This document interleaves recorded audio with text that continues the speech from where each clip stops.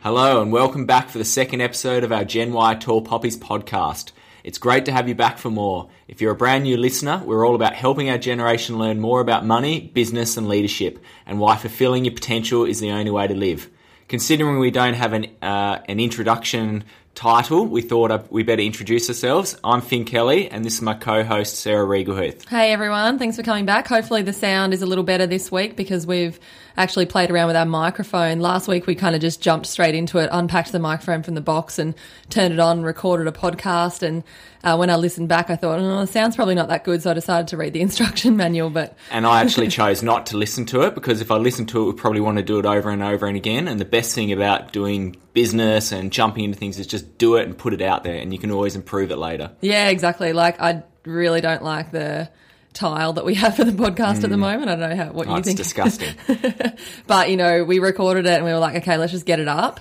And one of our staff just quickly whipped something together and put it up. And I think that's often a really good way to approach things in business. Like, you're never going to get things perfect. It's better to just get things going and put it up and start moving forward. And we can change that tile. It'll probably be changed by the time this podcast goes Well, it's live. almost the difference between an entrepreneur and a dreamer is that the entrepreneur will just get it out there and then test it later, where the dreamer just wants everything to be perfection. And when you're doing that, you're never going to actually get real results. Yeah, exactly. So today we're going to talk all about the get rich slow philosophy. Now, I'm lucky that I've got my wife, who is a published author, who's actually got a book called The Get Rich Slow. And basically it's all built on exactly how we run our business at Wealth Enhancers, which ultimately is how Sarah and I run our personal finances. Yeah, exactly. I mean, I think since it's early on in this podcast series, it would be really great for our listeners to get a chance to really understand what we do at Wealth Enhancers, which is our GenY financial advisory and coaching firm, and explain, how we operate, what we do for our members. But as Finn said, this is what we do for ourselves. So I think it's useful for anyone just to really hear about how we go about wealth creation, what our philosophies are, what we believe in. And really, let's just jump in. I think the first thing that we really talk about is why. Like, why? What are you actually trying to achieve in life? And I think when Sarah actually published the book Get Rich Slow, there was a lot of controversy because most people want to get rich quick. And I used to be one of those people as well. But the unfortunate thing is that when you get rich quick, well, ultimately it doesn't happen very regularly. But when you actually do it, you've got some psychological issues where you actually don't know how to handle the wealth. And that's why we've seen those stats with people who've won lotteries and everything. Generally, they lose the money within the first 2 years. Yeah, it's so common, those stats. And I think, it's that whole just hoping for things rather than actually taking action. I mean, it's very easy to sit around and think about and dream about, I just want to have my debt paid off, or I just want to have X amount of money, or I just want to have a house, or I just want these things, but never actually thinking, what am I going to do day by day to get there and to take action? And I think that's why if then the money does just fall in your lap, because you haven't put that time and effort into getting things on track and getting planning and moving forward, it does end in tears, as Finn said. Now, the interesting thing is a lot of people don't realise that we don't just do this with our GenY business. We actually have a private client business called WE Private, and that's what we originally started just under 5 years ago. And we basically built this Get Rich Slow philosophy after studying all our successful private clients and saw how did they actually do it. We asked all the questions, and basically they lived and breathed all these philosophies and structures that we're going to talk about today. And you've just got to think about it, look at your successful people in your life, and I guarantee that they're probably doing these strategies. Yeah, I mean, that's exactly right. Talking to all of those older clients, and I remember when we first started doing it, it was like as much for ourselves as it was for our future business with the GenY members and clients, just to find out how did they get there? How did they actually start? Because, sitting down with someone who's worth $20 million is one thing, but there's a lot of questions about how did they actually start from having nothing supposedly at one point in time to actually having now a lot of wealth. And I remember one of the things that would always come back was like they did have some kind of advisor, or even if it was just their accountant or someone who was telling them and encouraging them and keeping them accountable. And I think that's something we've seen a lot of with our young members in GenY as well, in Wealth Enhancers, who they kind of do a few things, get sorted, and then they think, I can do it all myself. And then they often go away and blow themselves up, because I think it's really something having accountability, just like with fitness and stuff, I think There was definitely one thing which stood out for me when I looked at all our private clients, though. It wasn't the strategies they put in place. It all started internally, and they really had a good understanding what their values were, where they were heading, what was their life vision, and then what were their goals from that. You want to share anything there, Sir? I think establishing your goals is really the most important thing that I've seen. I know in my years as a financial advisor, before I took this goals and values type approach, I'd be sitting with clients, telling them exactly what they needed to do to, say, pay off credit card debt or repay a home loan or build up their superannuation for retirement, whatever it might have been. And they were really based on what I would see as the problem, sitting down with them and thinking they've got to get that sorted. And a year later, I'd sit back and down with them, and a year after that, and I'd be just tearing my hair out thinking, why haven't they actually done what I've told them to do? Like, I've told them exactly what to do to get to that point. But what I worked out was I was more motivated by them paying off their debt than they were, or I was more motivated about creating that retirement goal for them than they were, because I wasn't actually spending the time. And I didn't even really think about it, I suppose. It's not something you're taught as a financial advisor. But really, I wasn't spending the time working out what do they really want as people and what's going to keep them on track because they're motivated toward it. And this is where you can't just focus on the goals as well. You've got to understand those values, because unfortunately, in society's pressures, we actually go, we want this goal because we think that's something we want. So it might be this nice property, or it might be having this fancy car or anything like that. And unfortunately, when you get there, you often find that you're not that happy because you weren't really attached to it all. So we always talk about what are those core life values, and then how do we set goals accordingly to make you a bit happy there. Absolutely. And the biggest thing that I think we'll both agree that we've seen is when someone actually is very attached to that goal because it is in line with their values, they're far less likely to deviate from their plan. So they're far less likely to go and blow money on a pair of shoes when they know what they really want to do is go on a holiday next year, and they've been hanging out to go on this holiday for ages, and they know exactly how much they need. Every time they spend $200 on a pair of shoes, just as an example, that's going to take them further away from their holiday. And I think when you get it that clear, people just are much more likely to stick to it. And I always talk about when you're a young kid, you used to think about these things a bit more. You used to go, I really want that new bike, or I want that tennis racket or something. And you had to set a plan and actually save. And then once you built it up, how rewarding was it when you actually got that? It's a lot better than that instant gratification that we get now with credit card, and then we get the guilt that actually comes from it. So yeah, there's nothing worse than going on a splurge because you're in a bad mood or you're depressed or something, and then later on you just feel like, oh my God, why did I buy all that stuff, or why did I do that? So just on goals, one thing that we always talk about is that you can't just put a goal out there. It's got to have three things. It's got to be measurable, you've got to have a time frame, and you've got to have a monetary value associated with it. Basically, everything can come down to a monetary value. It might be that you want to spend more time with your kids. Well, that might mean that you actually need to hire a cleaner to be able to give you more time so you don't have to do that. Or it might mean that you have to work less, which all has a monetary. To part-time work or something like that. Absolutely. And I think that the biggest thing about doing that, like identifying your goal and then starting to tick away, and this is something that you talk about heaps, Finn, is about then that routine of actually putting that plan in place and sticking to it, like actually forming new behaviours where you're sticking to a routine. So that also stops you from deviating from the plan. Definitely does. I use the term routine sets you free a lot, and it's basically about, as much as we like sort of variety, we like flexibility, we actually do like structure and routine. And the funny thing is, it took me a while to work this out. I used to be in the military, and we had so much routine, and it used to annoy the hell out of me. And then a couple of years later, I realised, no, there's actually a lot of great things about it, because it means you just don't have to think. It automatically happens, which over time builds up positive habits. And it really does set you free, because you're not having to worry, is this going to happen? Am I going to hit this goal? It just happens. It's funny, when we first met, I remember you were just always talking about how much you hated your experience in the military and you hated all that structure and rigidity. But I've seen that transformation in you over the last few years, where you've realised that it actually is really important as well. I mean, obviously the military wasn't for you, and now you really openly admit there were some great things about being in the military and the great leadership skills, and, we'll talk about that in other episodes. But I think it's pretty cool how we've been able to translate a lot of what you learn about routine, structure, sticking to a plan, sticking to a strategy into financial planning. Definitely. It's and really cool. It's one of those things that when I didn't have that routine, because I was so focused on I wanted to live in the moment. I actually wasn't living in the moment because I was just trying to be free, where now I feel a lot freer. So, I mean, talking about translating this to money, I guess the best thing to do with your own personal cash flow is to actually automate your banking. So automate everything that's happening so that you don't need to think about it. And I mean, one of the ways we do this is through personal spending. So we call it personal spending. It's like the amount of money that you're allowed to spend every week on the fun stuff. So dining out, gifts for people, groceries as well, and fuel and petrol and things like that. But that's the money that comes into your account every week.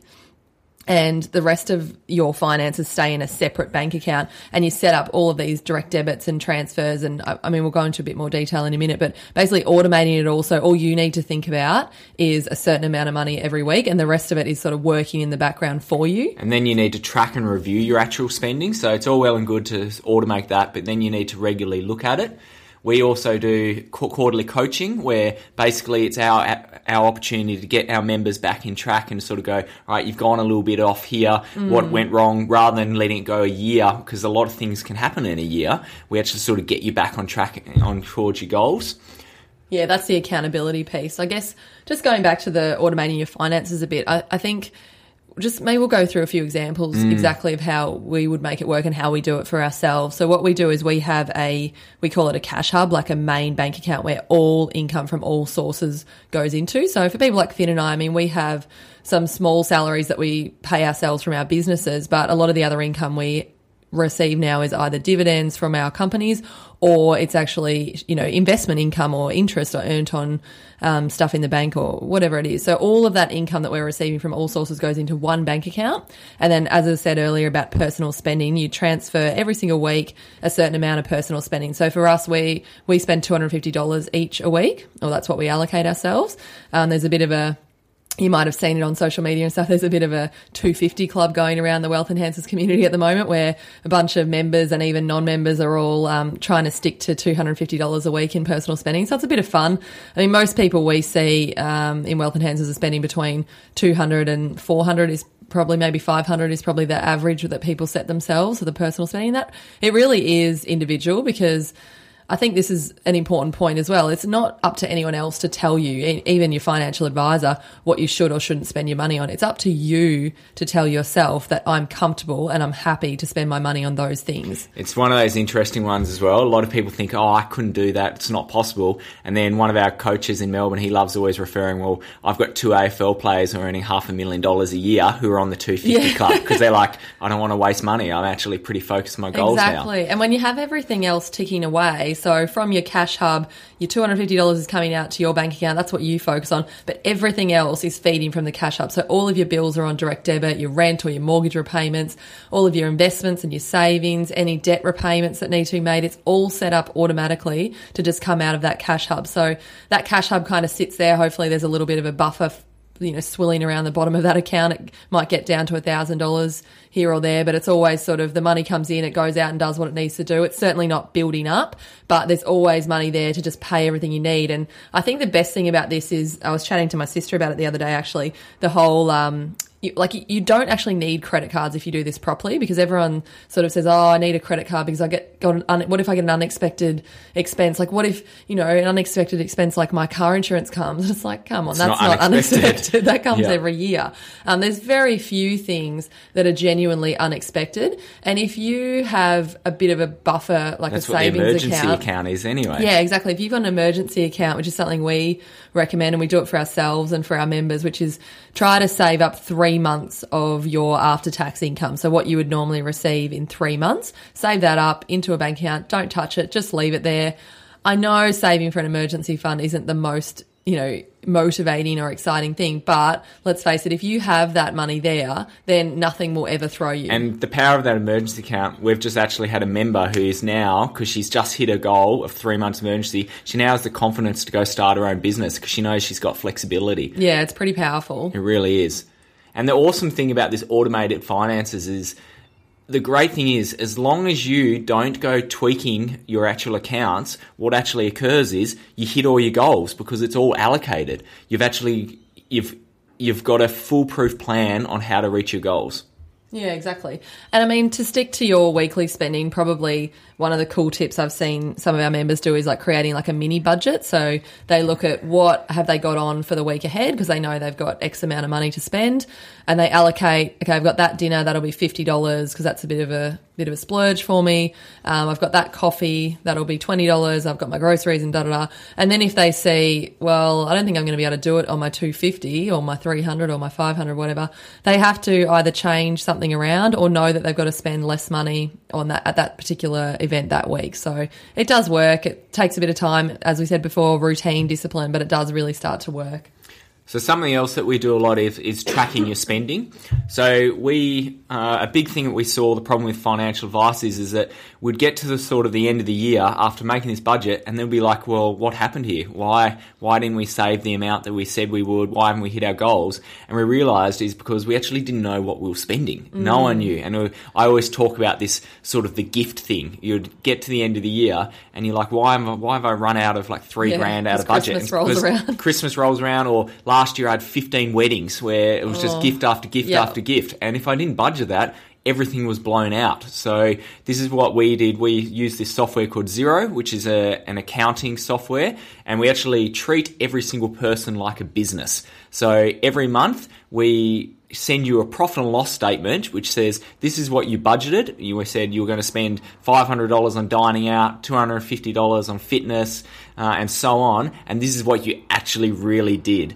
And it's a really interesting thing is because when you see that each month, you often get a shock. We might go, wow, I did $1,000 dining out when I only thought I did $500. Now, naturally what happens is you get this corrective behaviour where you go, oh, I feel a little bit guilty about that. Maybe next month I won't eat out as much. And automatically you're self-correcting. Yeah, and I mean, some people laugh and go, oh my gosh, are you guys going to be looking at every transaction and seeing all my money? And the reality is, as I said earlier, we don't care what people are spending their money on. It's more for them to be able to know and take action if they see, I don't want to be spending that amount of money on dining out, or I don't want to be spending that amount of money on whatever it might be. All we really want to see is greens means it's good, red means it's bad. And if you're in greens, and ultimately the bottom line is a green, that means you know that you're hitting every single goal and you've got some room to move. And the cool thing is there's a whole bunch of technology out there that can help you do this for yourself. I think Pocketbook, Mint, I'm not sure, that might be a US one, but there's... And even some of the banks are doing basic ones now. Yeah, so there's loads of stuff that you can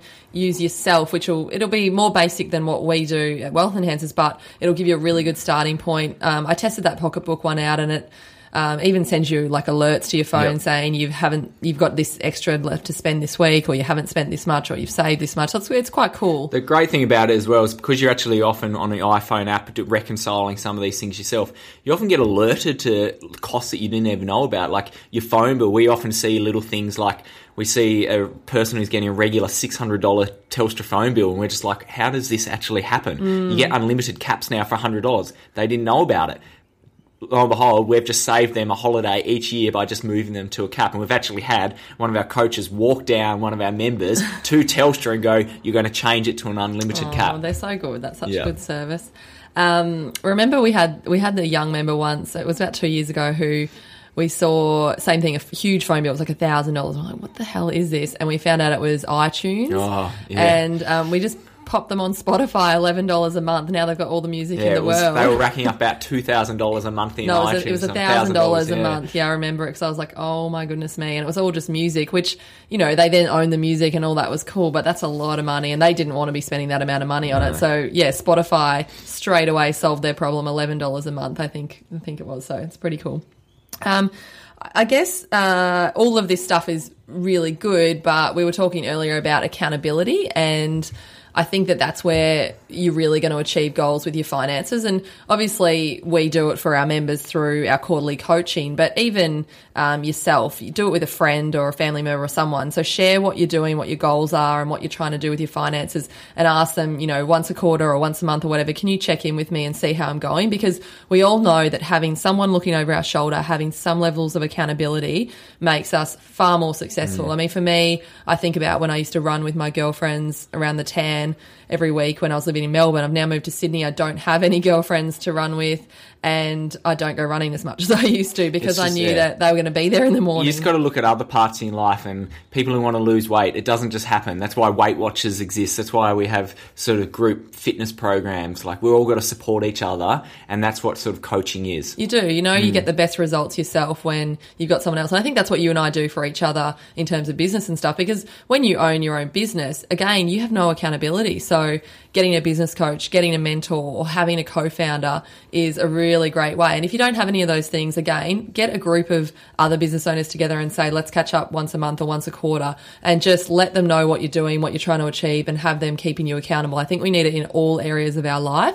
And this goes back to what I was saying earlier. I really, really realized that, as good as a financial plan is, we can give you the best plan in the world, but the moment you walk out the door, I have no control over whether you're going to implement that or not. But by doing quarterly coaching means that we can at least pick up within 3 months if a member's not actually actioning what we're telling them to. And the funny thing is, going back to those private clients, all these successful people that we really idolise and think that they know everything, they have more sort of people working around them, more professional advisors, these teams of people giving them advice because they know it actually works. Yeah, absolutely. You see all the most successful coaches and business owners, they all have coaches or mentors of their own. It's just so impressive. And I think it's almost like the more you know, the more you realise you don't know, and you need someone else to help you and keep you accountable and all that sort of thing. So a big part of the Get Rich Slow philosophy is to start trying to get people to be a bit more comfortable about talking about their personal finances. And there's one area which is almost like it's a toxic thing which is going on in Australia at the moment, actually the whole world. It's this whole debt. We've just got this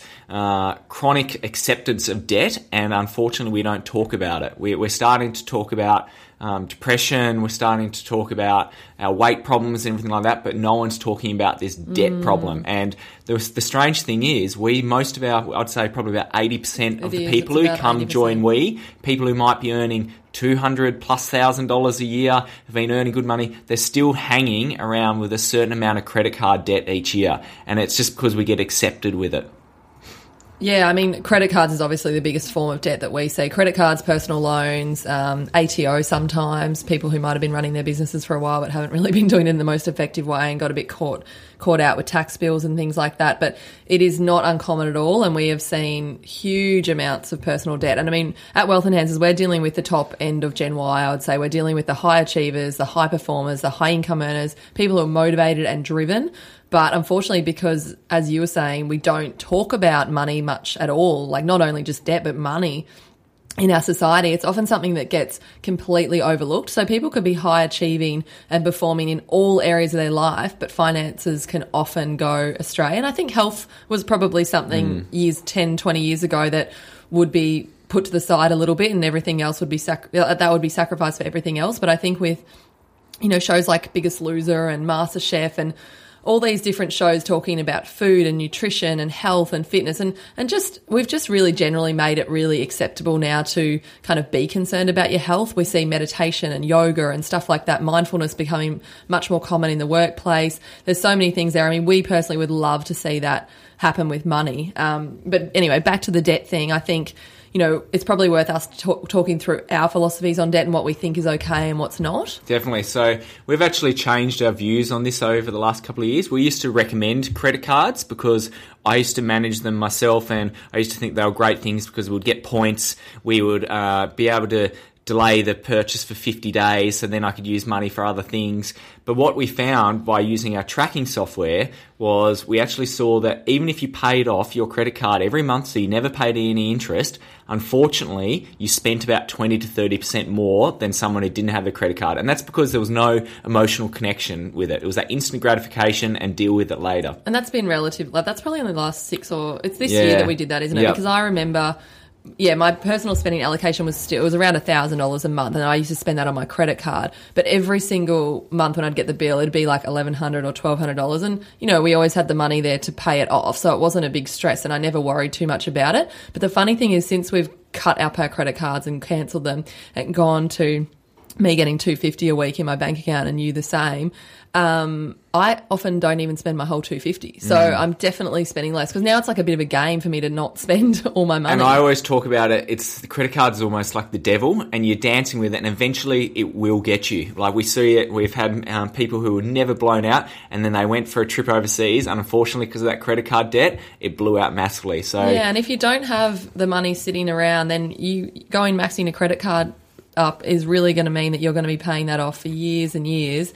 And unfortunately, you generally don't have anything for that. I mean, you might have some experiences or memories, which arguably are important, but at the same time, the stress that you're going to go through over the next however many years. I mean, we've seen people who have been in debt for 15 years finally just go, you know what, I am so sick of it, and guys, please help me just get out of it. And the turnaround you see after that, get them out of debt in a year. It's amazing what we can do. So just to, in light of time, so points aren't worth it. You're going to be able to afford your flights because you'll have actually saved more. And emergencies, that's why you have the emergency fund. There's very few emergencies where you need that. Also, the excuse of, I need credit cards to be able to do purchases. You can use Visa and MasterCard debits now, cards for purchases now. Yeah, so basically we just don't agree with any non-deductible debt. So anything which is debt for an investment, so generally that would be a property or shares, or going into business potentially. Obviously there's a whole lot of stuff you've got to consider when you're doing that, but those kind of things you are borrowing then to grow your wealth. So there's ways to structure that so that it's really effective and it works really well for you. It allows you access to things that you wouldn't be able to access with only your own savings. But anything that is just credit cards, personal loans, car debt. Don't talk to me about car debt. Loans. You're not entitled to have a flash car, and then you're paying back something which is going down in value every year.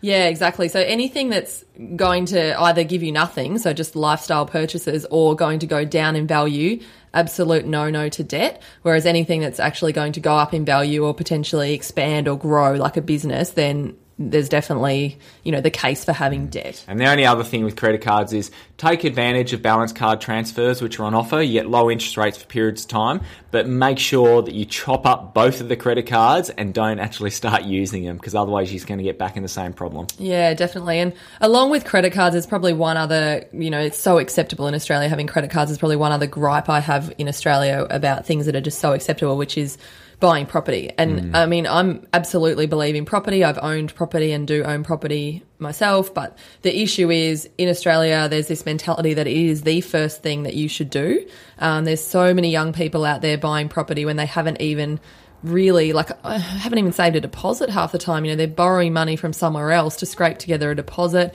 We've seen members come into where they've got sort of, 50, 60K of personal debt plus a property which is mortgaged pretty much over 100%, and you just think, I don't even know how that happened, but the banks will lend it to you. So what the bank lends you is not what you should get.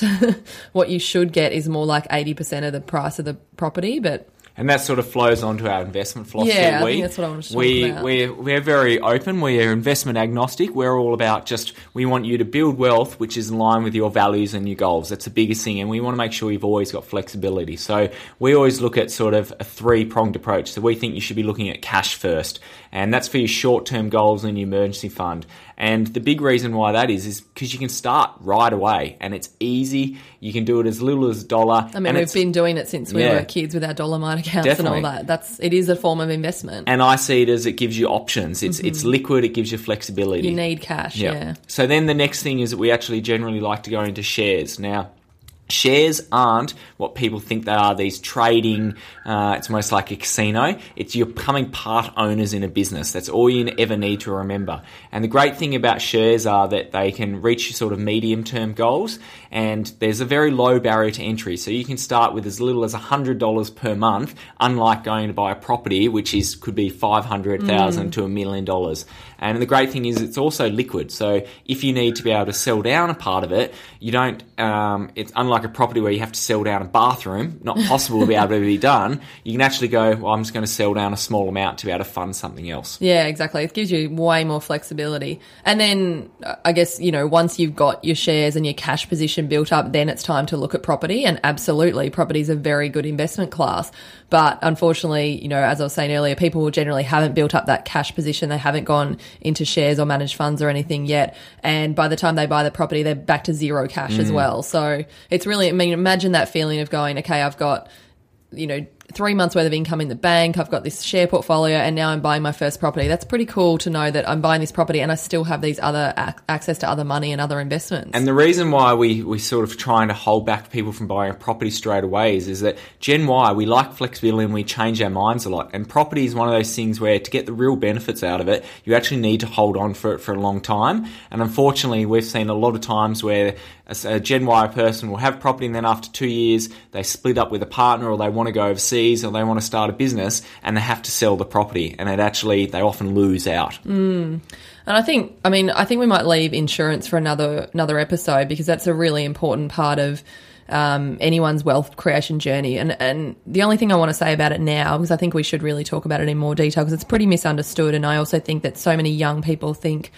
I don't need insurance because I'll get it when I'm older and nothing's going to happen to me. And the reality is the gap between where you want to be financially and where you are is the biggest now as a young person than it will ever be in your life. Because as you start building wealth, you'll get closer to where you want to be and you won't need insurance anymore. But insurance is really there to protect you so that if something really bad happened, you would actually be covered and you'd be able to still achieve your lifestyle that you want to achieve. So anyway, I think we probably better wrap it up for this episode. I think, as you can probably see, the Get Rich Slow philosophy is really just all about training new habits and creating wealth in a sustainable fashion. And that's what we're going to be talking about next week, I think, about habits. Yeah, good idea. The good, the bad, and the ugly, and how to identify the bad ones and train new positive ones to replace those bad ones. As leaders within our own businesses, we've seen firsthand how much of our habits as leaders can impact our team. For any of our listeners who are business owners themselves, you'll know exactly what we're talking about. Any kind of leader, for that matter, would know what we're referring to. And we thought that having a good chat about habits and about how we've discovered our leadership journey will be really valuable. Yeah, I think it'd be really good. I think that habits do play such a big role, and I know we've definitely seen that, haven't we? Like, when things aren't going right, you're like, oh, that's actually my bad habit that's flowed down to the rest of the team. So we really look forward to seeing you next week. And in the meantime, if you have any feedback on this podcast, both good and bad, please tell us. Probably the fastest way to do this is through Twitter or the contact page on the WE website. It's wealthenhancers.com.au, and of course you can follow us both and Wealth Enhancers on Twitter. I'm at the Fin Review, Sarah's at Sarah Riegelhuth, and send us a tweet on the hashtag GenY Tall Poppies. See you next time, guys.